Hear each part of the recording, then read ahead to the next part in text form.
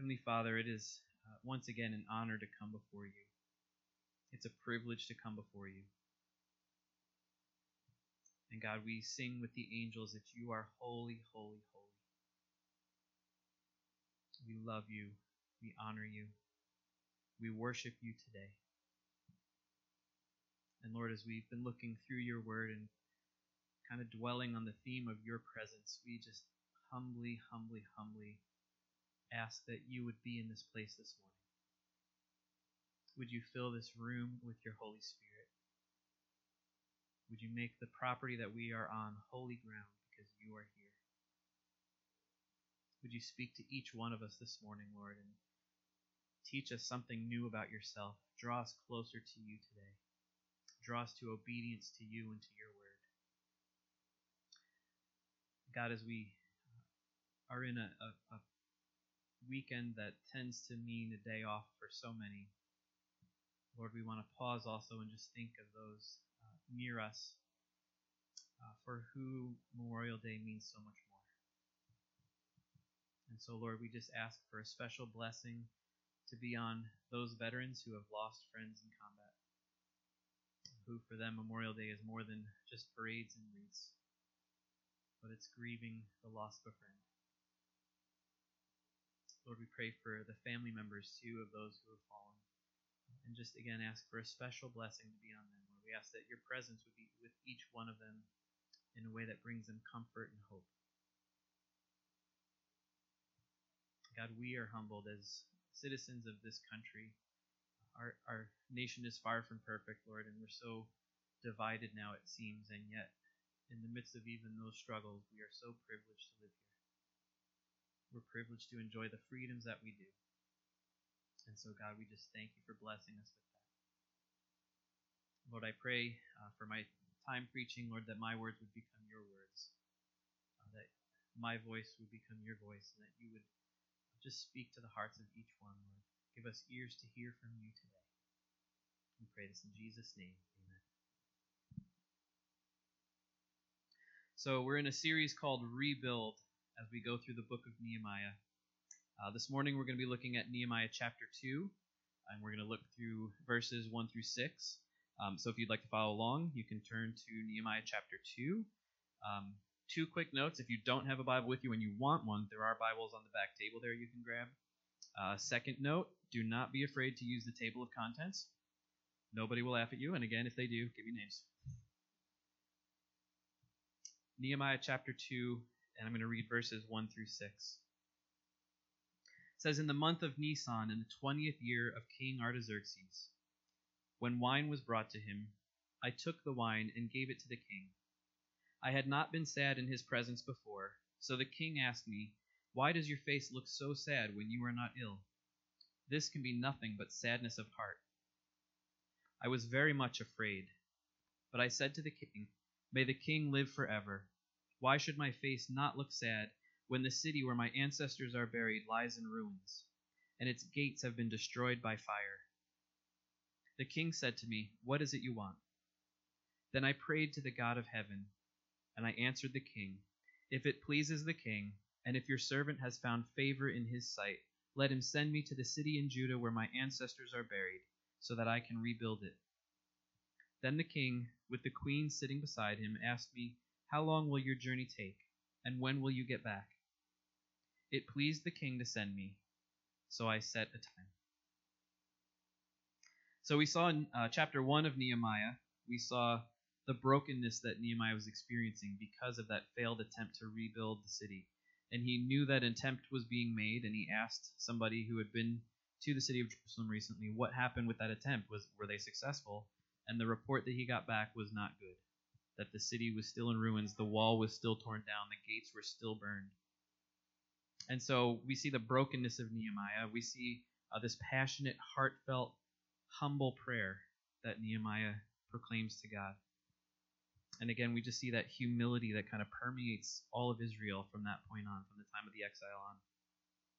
Now, as we move into chapter 2, we're going to begin to see the answer to that prayer. But right in the first couple of verses of chapter 2, actually the first verse in chapter 2, we learn something about God and his interaction with Nehemiah, and it's something that that I need reminding of constantly, and I'm sure that many of us do. In chapter 1, it says it was in the month of Kislev in the 20th year. And when I preached on that chapter, that verse, I said that's about mid-November to mid-December. Now, chapter 2, as we begin chapter 2, it says in the month of Nisan in the 20th year. So it's the same year of the same king, but a different month. And that month corresponds to mid-March to mid-April. And so from the time of Nehemiah's brokenness in chapter 1 and that heartfelt prayer until chapter 2, when we start to see the response of God to that prayer, 4 months had passed. There were roughly 4 months between the time that Nehemiah spills out his heart to God and then God answers that prayer. And so as we reflect on our own prayer life as Americans, can I get an amen? We do not like to wait for stuff. Right? How many of you, the microwave is just taking way too long lately? Right? Back in my Josiah, when I used to watch TV, if there was a show on, it was on at 6, and if you didn't watch it at 6, you didn't get to see it.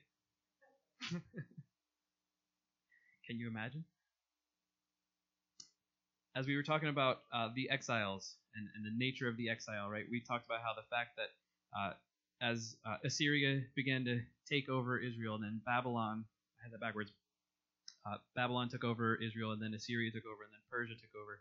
As they pulled people out of Israel, they were pulling out the best of the best. They didn't take everybody out of their country. They kind of looked through the population, found the leaders, found the brilliant people of the population, and they grabbed them so they could use them in their own government. So these exiles are the cream of the crop. So chapter 1 ends with Nehemiah stating, I was the cupbearer to the king. And I talked briefly about what that means. The cupbearer famously would bring the wine to the king, right? So when the king was thirsty, the cupbearer would bring that wine, and he would always take a taste of it first. That was not the perks of the job. That was a security issue. So if somebody tried to poison the king, Nehemiah would get poisoned first, and they would be able to keep the king safe. So there was that responsibility. But the cupbearer was actually a very powerful and prestigious position in that empire. So it was more than just bringing the king his drinks. The cupbearer would act as the CFO for the king, and he would have regular close contact with the king.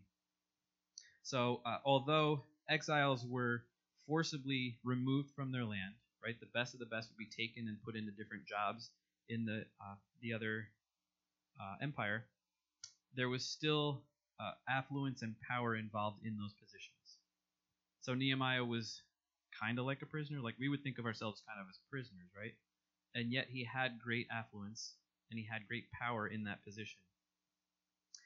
It's said that once the Jews were allowed to return back to their homeland, many of them chose to stay in the conquering nation. Because if you think about their context, they were put in positions of power, they had affluence, they had wealth around them, and when they looked back at their homeland, their city was destroyed. They had nothing to go back to. So when they were allowed to return, many of them decided to stay right where they were. It's unclear whether or not Nehemiah was one of those, whether he was staying with the king of Persia voluntarily or whether he was still forced to stay. But the fact remains that he was still in that environment, right? He had a high position in that environment.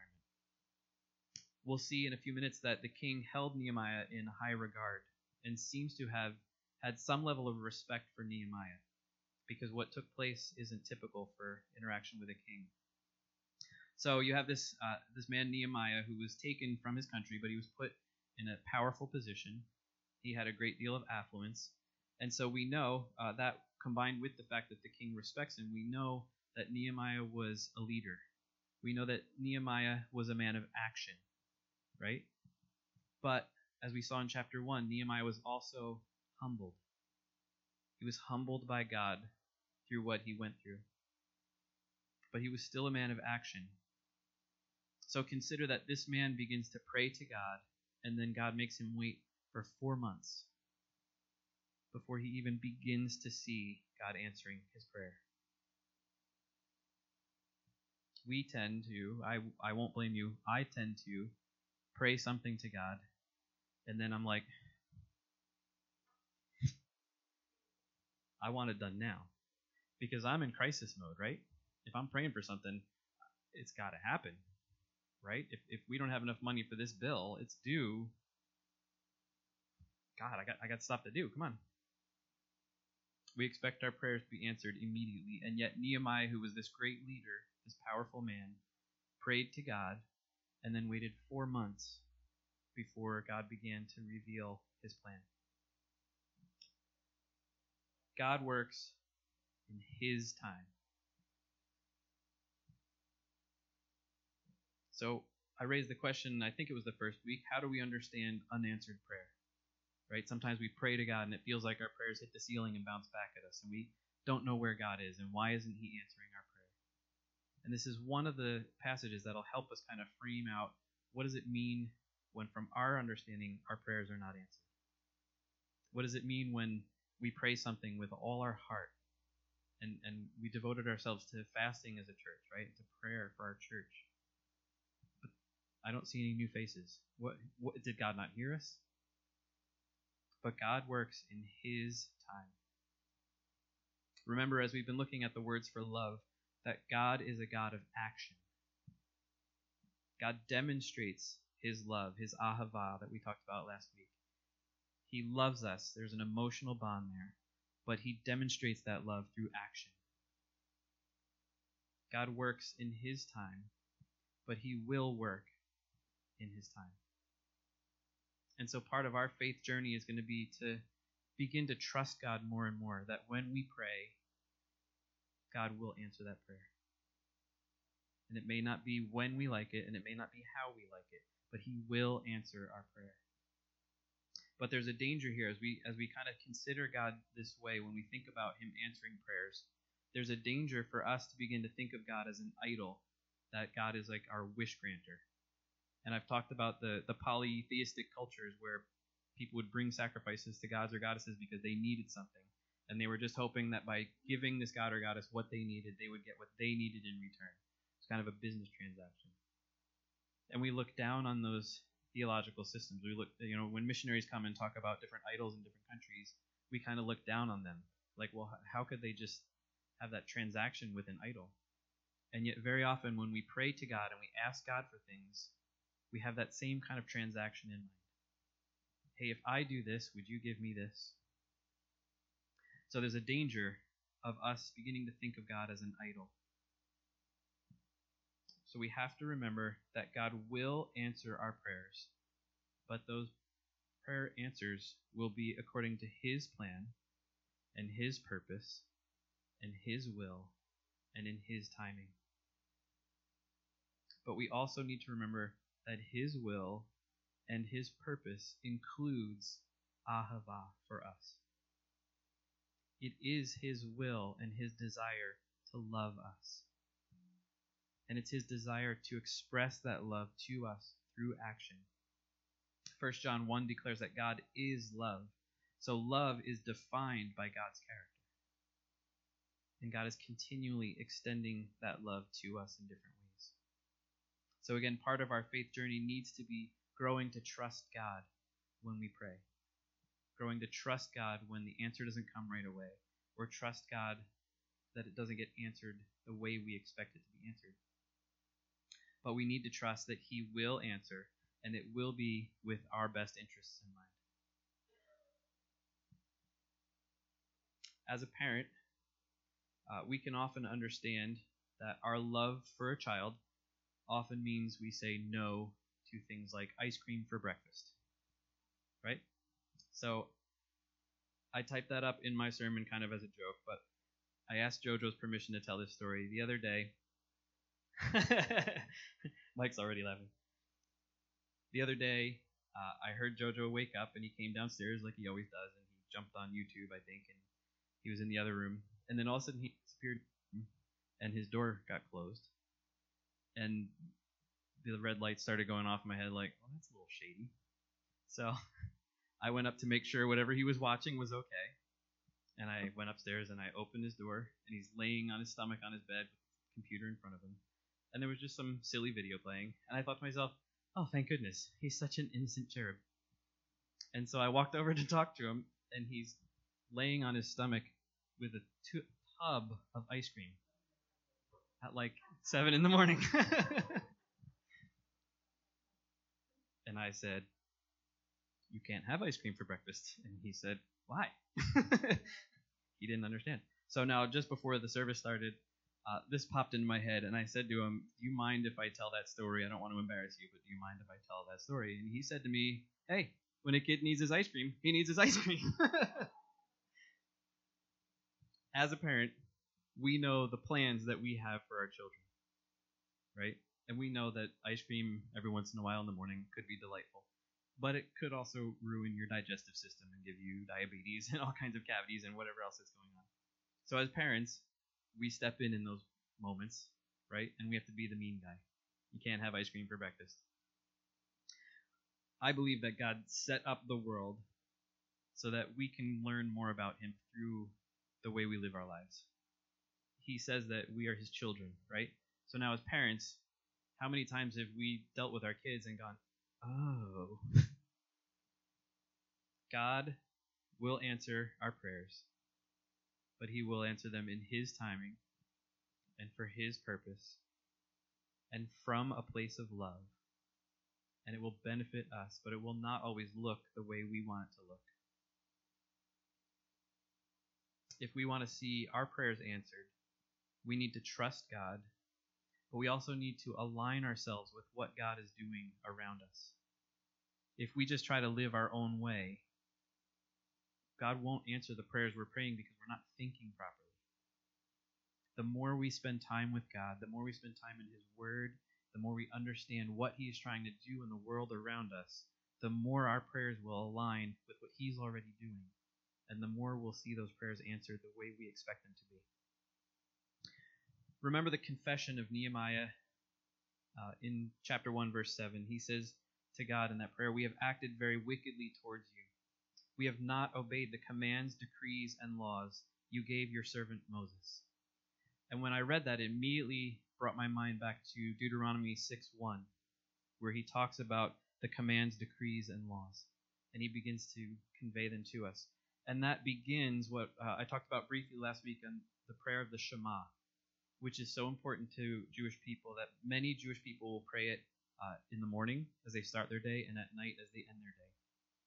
And it's kind of a bunch of scriptures put together. I read the short version last week. "Hear, O Israel, the Lord is our God, the Lord is one. Love the Lord your God with all your heart and with all your soul and with all your strength." That's Deuteronomy 6, verses 4 and 5. "Hear, O Israel, the Lord is our God, the Lord is one," could be taken as kind of the short version of the Shema. "Shema Yisrael, Adonai Eloheinu, Adonai Echad." And I want to teach you those words right now because they're fun to say. It's got one of the words that we love. But later on, there's going to be a test. Okay? So I hope you're paying attention. So say it with me. Shema Yisrael. That means hear, O Israel. Adonai. Now, if you remember, we talked about the name of the Lord. God gave his name to the Israelites. But the Israelites believed his name was so sacred and so holy, they will not say it very often. There's certain times of the year and certain prayers they'll pray that they'll say the word, but typically they'll substitute it with Adonai. So as we're saying Adonai, you can think of the Lord in your head. Adonai Eloheinu. The Lord is God. Adonai. This is the one. Echad. Echad. The Lord is one. Shema Yisrael. Adonai Eloheinu. Adonai Echad. Hear, O Israel, the Lord is God. The Lord is one. You got it? You ready for your test? Yeah, I didn't think so. We talked about Ahava last week, that we demonstrate our love for God by loving the people around us. That's the covenant that God put in place. I love you, I Ahava you, and I will demonstrate that love through action, through caring for you, through protecting you, for providing for you. But in return, you express your love to me by doing the same for the people around you. In Luke chapter 10, Jesus is asked, which is the greatest commandment? And he's asked that by a teacher of the law, right? By a lawyer. Pause for jokes. You insert your own jokes. But this guy, this lawyer, knew the law of Scripture inside and out. And he was trying to trick Jesus. He was trying to one-up Jesus, right? And the rabbis were always trying to kind of do this. We're always having these verbal wrestling matches where they try to one-up each other with Scripture. And so here this man tries to trip up Jesus, and he says, it says, one of them, an expert in the law, tested him with this question: "Teacher, which is the greatest commandment in the law?" Jesus replied, "Love the Lord your God with all your heart, and with all your soul, and with all your mind. This is the first and greatest commandment. And the second is like it: love your neighbor as yourself. All the law and the prophets hang on these two commandments." What Jesus replied to this lawyer was the Shema, right? Portion of that Deuteronomy 6. Love the Lord your God with all your heart, with all your soul, with all your mind. And then the second half was from Leviticus 19. Love your neighbor as yourself. And that's that ahava transaction, right? Love God with all your heart. And in that transaction, you demonstrate that love by loving the people around you. You show God how much you love him by loving the people around you. And Jesus is saying, if you obey those two commandments, if you love God with all your heart, and you love the people around you the same way, then all the other law is fulfilled. Every other passage in the law. Remember we said there's 613 laws. Everything will be fulfilled if you can focus yourself on loving God and loving the people around you. The longer version of the Shema includes another bunch of verses from Deuteronomy 6 that I'm going to read. So this is verses 5 through 9. It says, "Love the Lord your God with all your heart, and with all your soul, and with all your strength. These commandments that I give you today are to be on your hearts. Impress them on your children. Talk about them when you sit at home and when you walk along the road, when you lie down and when you get up. Tie them as symbols on your hands and bind them on your foreheads. Write them on the door frames of your houses and on your gates." Now, many Jewish people take those verses very literally.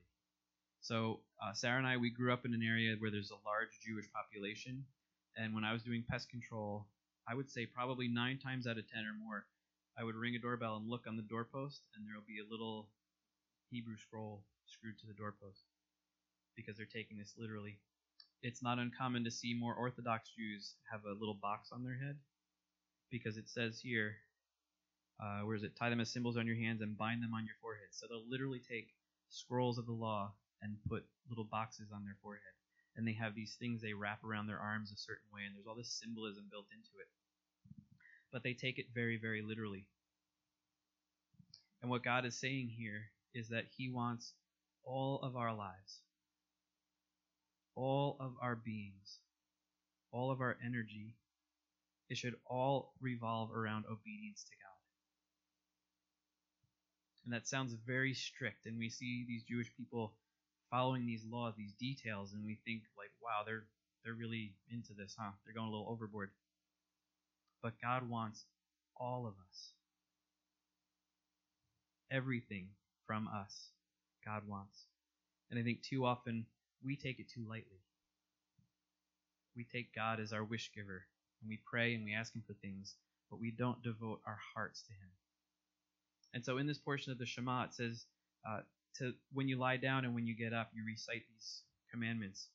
And so, again, the Jewish people will typically pray this prayer in the morning and at night because it says, when you lie down and when you get up, you repeat this prayer. So for them, everything, their whole lives, revolve around obedience to God. And for us, Jesus should be our everything. Our whole lives should be centered on Jesus. But too often we live our lives, we go to work, we come home, we eat, we do our chores, we spend some time with family, we watch some TV to relax, and we go to bed. And it's so easy to do that Monday, Tuesday, Wednesday, Thursday, Friday, because we're busy, because we're tired. But in the midst of that schedule, we've left no place for God. We have phones that are constant sources of entertainment, and we don't like quiet. So if we have a few minutes of quiet, right, what do? We'll sit there for like 7 seconds, and we're like, I gotta wonder what's going on Facebook. Any quiet time, any time to relax, we fill with more stuff. We fill with Netflix or Amazon Prime or games on our phone or Facebook or phone calls or whatever it is. And we live in such a way that we compartmentalize our lives and our faith. And we live these busy, crazy lives, and we're exhausted at the end of the day.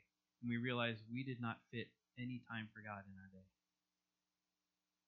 But even that thought is backwards. And I'll tell you that I am preaching to myself right now as much as to you. We tend to live our busy lives, and we realize we forgot to fit time for God in. But what God is asking for is that He is central to everything. And anything else we want to do, we fit into that time.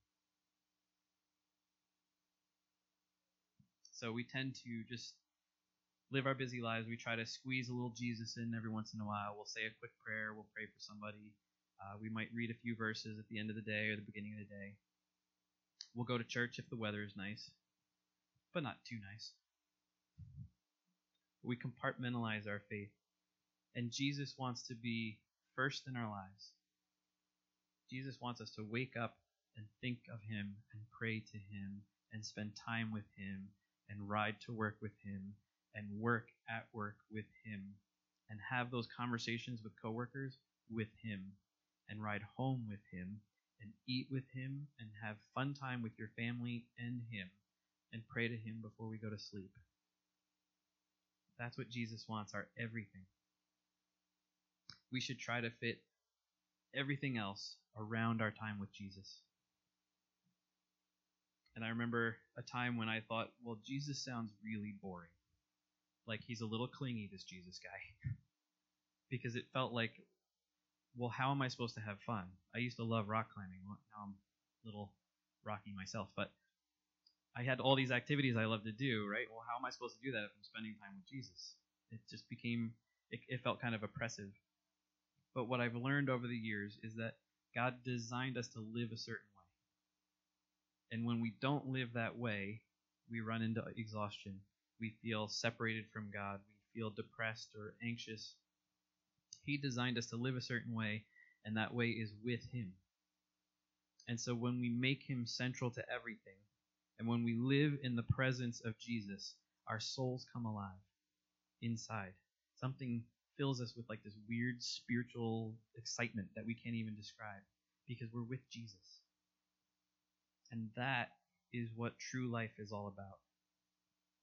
When we pursue happiness apart from Jesus, we might feel satisfied for a time, right? The ice cream might fill us for a time. The nice meal might fill us for a time. The time with family might fill us for a time. Whatever it is we're trying to fill that void with, it might feel okay for a time, but it's going to fade. But when we spend time with Jesus, our souls come alive. And then we can do all those other things with Jesus, but we're alive. Paul in Ephesians 5:14 writes, "Wake up, sleeper, rise from the dead, and Christ will shine on you."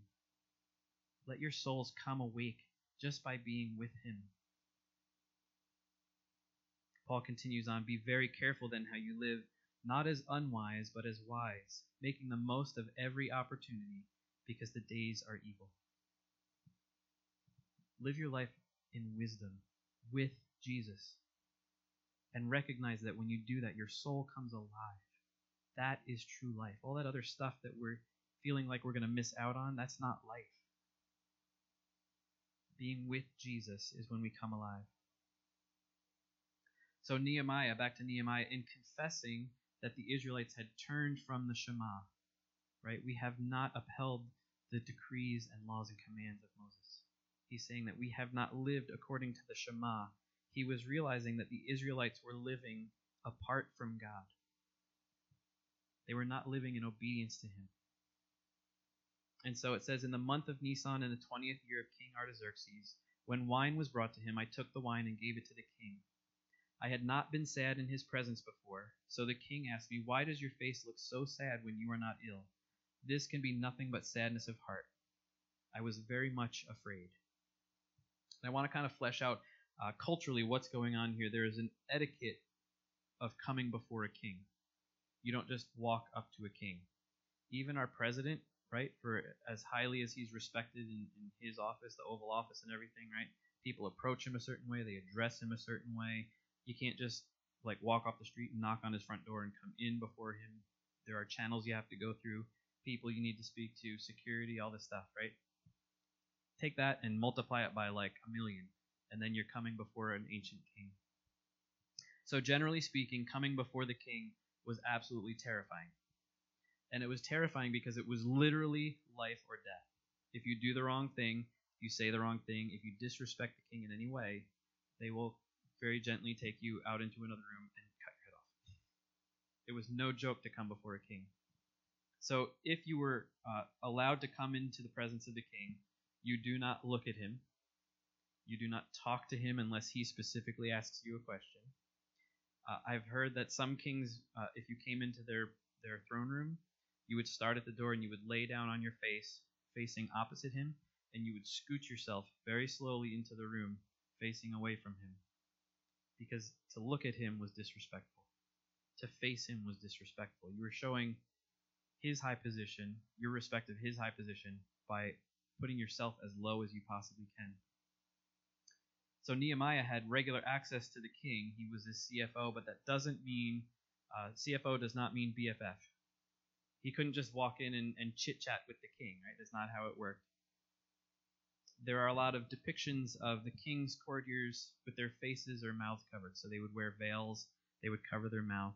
And the thought is that a lot of that was to hide your emotion. It was to hide your facial expressions, because if you are bringing the cup to the king, say, and you yawn, what am I, boring? Psh, you're dead. It was like that. So they would cover themselves so that they couldn't even see what was going on their face.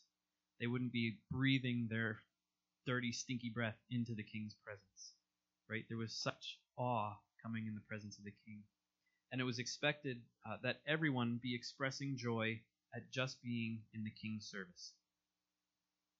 So for Nehemiah to come into this room, and he was noticeably sad,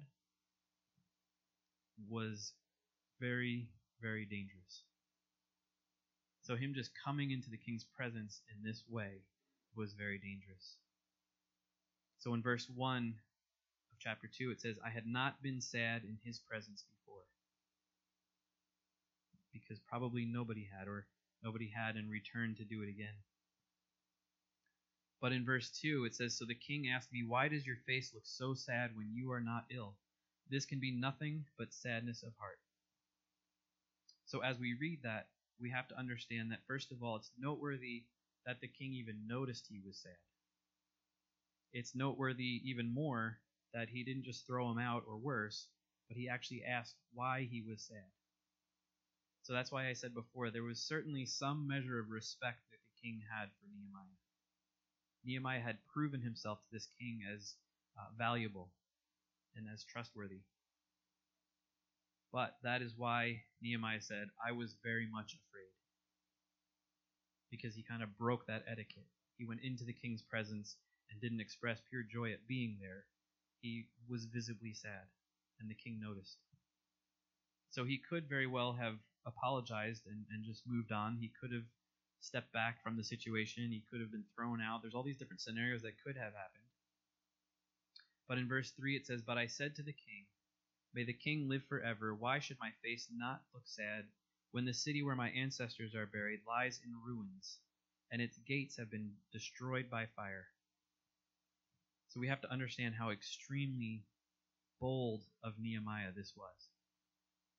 It was incredibly bold for him to speak to the king, but bear in mind, this is the same king as what we read in Ezra 4 before. That same king is the one that was told, this is a rebellious city, you need to put them down. And if you allow them to regain some of their power, you're not going to get the taxes and tributes and money, the income that you're used to getting from them. You're not going to get it because they're rebellious. And so he put a kibosh on that. That's the same king that Nehemiah is approaching about the city of his ancestors. So this is an incredibly bold move on Nehemiah's part. But the king's response, again, we talked about how fragile the empire was becoming. There were different rebellions here and there. And so the king politically was allowing some alliances to be made and some little freedom with people.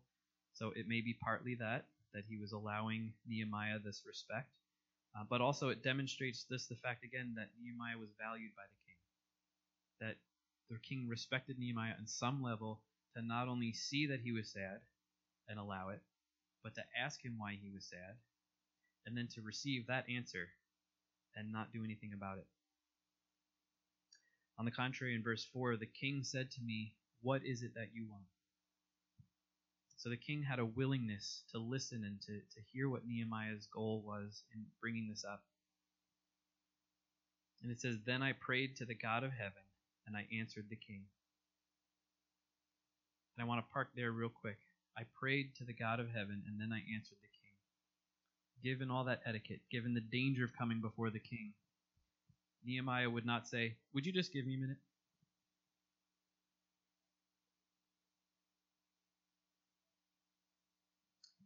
"What I would like, O king."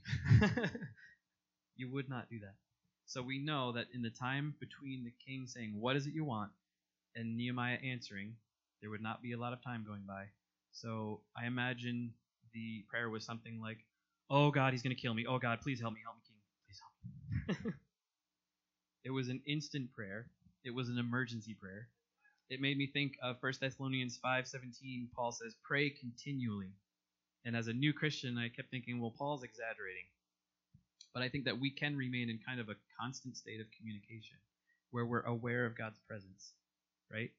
And I think what's happening here is that this quick emergency prayer, this, "Oh God, please help me," was backed up by those 4 months of him fasting and praying and seeking God. That intercessory time was all building up to this moment. And I think Nehemiah recognized that. This is the beginning of the answered prayer. And so that "God, please help me" was the short version, just like there's a short Shema and a long Shema. That was the short version of those 4 months of seeking God. Those 4 months of, "God, that's the land that you promised us. That is the place of your presence. We want to rebuild it. We want to humble ourselves before you. We want to live in obedience with you." For 4 months he was praying those prayers, spilling his heart. And it all came down to this moment. "God, please help me."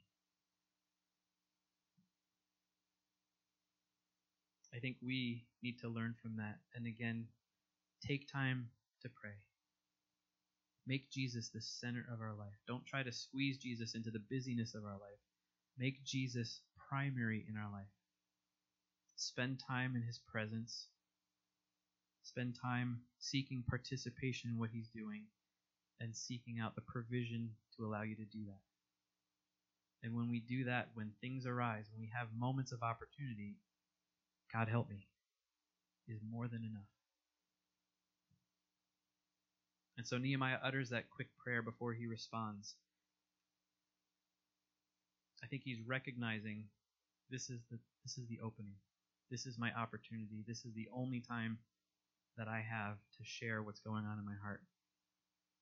So in verse 5 he says, "If it pleases the king, and if your servant has found favor in his sight, let him send me to the city in Judah where my ancestors are buried, so that I can rebuild it." And Nehemiah uses great wisdom in this request because, as before, the king had already stopped any rebuilding in Jerusalem. The city of Jerusalem was known to be rebellious. The city of Jerusalem, if it was rebuilt, would stop being a source of income. So Nehemiah doesn't say, "Would you send me to Jerusalem to rebuild?" He appeals to the king and the king's own culture, his own values. And he says, "Would you send me to the city in Judah where my ancestors are buried?" Now, in ancient times, family was everything. My name is Scott Wills, but my name in ancient times would have been Scott, the son of Robert, the son of John, the son of, I don't honestly know what my great-great-grandfather's name is, but that's how they referred to one another, because your family was everything. And when a family member died, part of your responsibility was to care for the remains of that family member. So the tombs were highly regarded. So when he says not Jerusalem, he says that city in Judah, but then he says where my ancestors are building. He's appealing to the king's understanding of family, that this man who he respects on some level has a responsibility to care for the remains of his family. And so he uses great wisdom in that. And then in verse 6, it says, "Then the king, with the queen sitting beside him, asked me, 'How long will your journey take, and when will you get back? It pleased the king to send me, so I set a time. So we see for sure that God at this point is beginning to answer those 4 months of prayer for Nehemiah. For 4 months, Nehemiah looked for this opportunity, and God finally granted it. Nehemiah realized that Israel had turned from God. He realized that they had taken on pride, they had turned from God, they were not humble, they no longer upheld the Shema. God was not first in their life. Their lives were not centered around the worship of God. And so he confesses that, and he repents. To repent just means to turn. He's turning from his sin and to God. So he confesses, he repents, he turns from his sin, he turns to God, and prays a prayer that's rooted in the promises of God. He looked back through Scripture, and he already saw what God was doing, and he aligned his prayers with what God was doing. And then when he sensed God answering, he took that bold step in a dangerous situation, and God blessed it. God honored it. But it all started with humility. As we continue to look to rebuild as a church, as we look to rebuild this ministry in the city of Wilkes-Barre, we need to begin with humility. We need to humble ourselves before God. We need to honestly look into our own lives and look at whether or not God is central to everything we're doing. Is Jesus first in our life, or do we just kind of stuff some Jesus where there's a little gap in our schedule? We have to be humble when we do this. We have to confess our shortcomings. We have to continue to pray for God's blessing over our church.